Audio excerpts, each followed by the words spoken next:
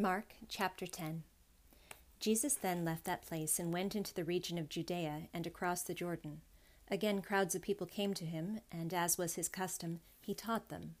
Some Pharisees came and tested him by asking, "Is it lawful for a man to divorce his wife?" "What did Moses command you?" he replied. They said, "Moses permitted a man to write a certificate of divorce and send her away." "It was because your hearts were hard that Moses wrote you this law," Jesus replied. "But at the beginning of creation, God made them male and female.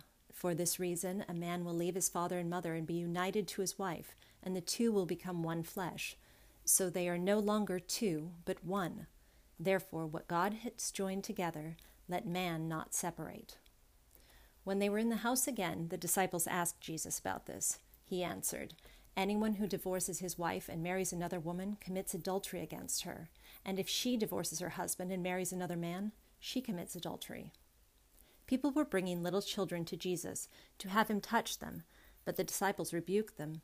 When Jesus saw this, he was indignant. He said to them, "Let the little children come to me, and do not hinder them, for the kingdom of God belongs to such as these. I tell you the truth, anyone who will not receive the kingdom of God like a little child will never enter it." And he took the children in his arms, put his hands on them, and blessed them. As Jesus started on his way, a man ran up to him and fell on his knees before him. "Good teacher," he asked, "what must I do to inherit eternal life?" "Why do you call me good?" Jesus answered. "No one is good except God alone. You know the commandments. Do not murder, do not commit adultery, do not steal, do not give false testimony, do not defraud, honor your father and mother." "Teacher," he declared, "all these I have kept since I was a boy." Jesus looked at him and loved him. "One thing you lack," he said.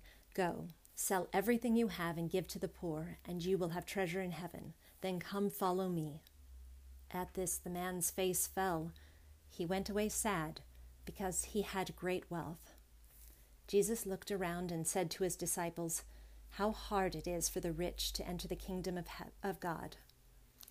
The disciples were amazed at his words, but Jesus said again, "Children, how hard is it to enter the kingdom of God?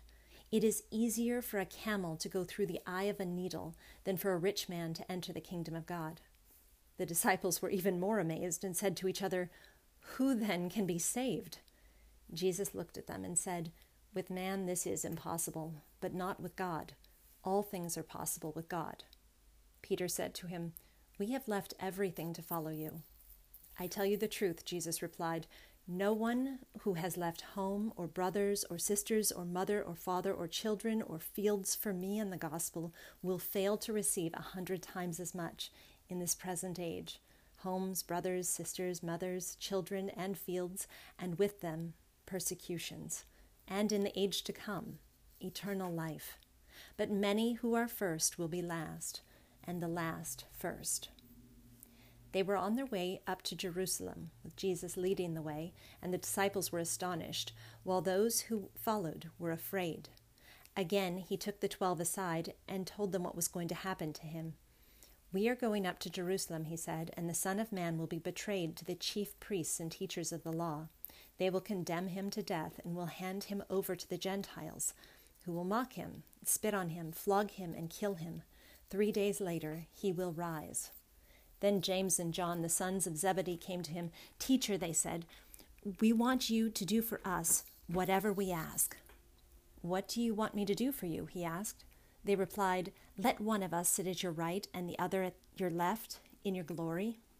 "You don't know what you are asking," Jesus said.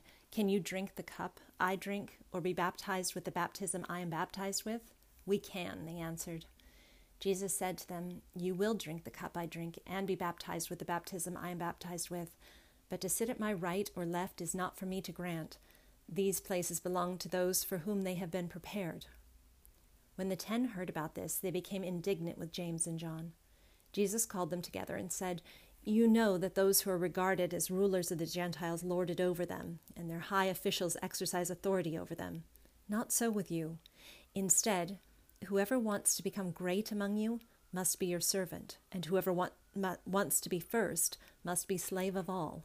For even the Son of Man did not come to be served, but to serve, and to give his life as a ransom for many." Then they came to Jericho. As Jesus and his disciples, together with a large crowd, were leaving the city, a blind man, Bartimaeus, that is, the son of Timaeus, was sitting by the roadside begging. When he heard that it was Jesus of Nazareth, he began to shout, "Jesus, Son of David, have mercy on me." Many rebuked him and told him to be quiet, but he shouted all the more, "Son of David, have mercy on me." Jesus stopped and said, "Call him." So they called to the blind man, "Cheer up, on your feet, he's calling you." Throwing his cloak aside, he jumped to his feet and came to Jesus. "What do you want me to do for you?" Jesus asked him. The blind man said, "Rabbi, I want to see you." "Go," said Jesus, "your faith has healed you." Immediately he received his sight and followed Jesus along the road. Psalm chapter 73. Surely God is good to Israel, to those who are pure in heart. But as for me, my feet has almost slipped. I had nearly lost my foothold, for I envied the arrogant when I saw the prosperity of the wicked. They have no struggles. Their bodies are healthy and strong. They are free from the burdens common to man. They are not plagued by human ills. Therefore, pride is their necklace. They clothe themselves with violence. From their callous hearts comes iniquity. The evil conceits of their minds know no limits. They scoff and speak with malice. In their arrogance, they threaten oppression. Their mouths lay claim to heaven, and their tongues take possession of the earth. Therefore, their people turn to them and drink up waters in abundance. They say, "How can God know? Does the Most High have knowledge?" This is what the wicked are like, always carefree. They increase in wealth. Surely in vain have I kept my heart pure. In vain have I washed my hands in innocence. All day long I have been plagued. I have been punished every morning. If I had said, "I will speak thus," I would have betrayed your children. When I tried to understand all this, it was oppressive to me till I entered the sanctuary of God. Then I understood their final destiny. Surely you can place them on slippery ground. You cast them down to ruin. How suddenly are they destroyed, completely swept away by terrors. As a dream when one awakes, so when you arise, O Lord, you will despise them as fantasies. When my heart was grieved and my spirit embittered, I was senseless and ignorant. I was a brute beast before you. Yet I am always with you. You hold me by my right hand. You guide me with your counsel, and afterward you will take me into glory. Whom have I in heaven but you? And earth has nothing I desire beside you. My flesh and my heart may fail, but God is the strength of my heart and my portion forever. Those who are far from you will perish. You destroy all who are unfaithful to you.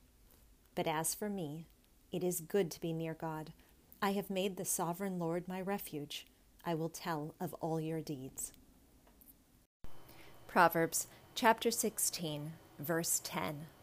The lips of a king speak as an oracle, and his mouth should not betray justice.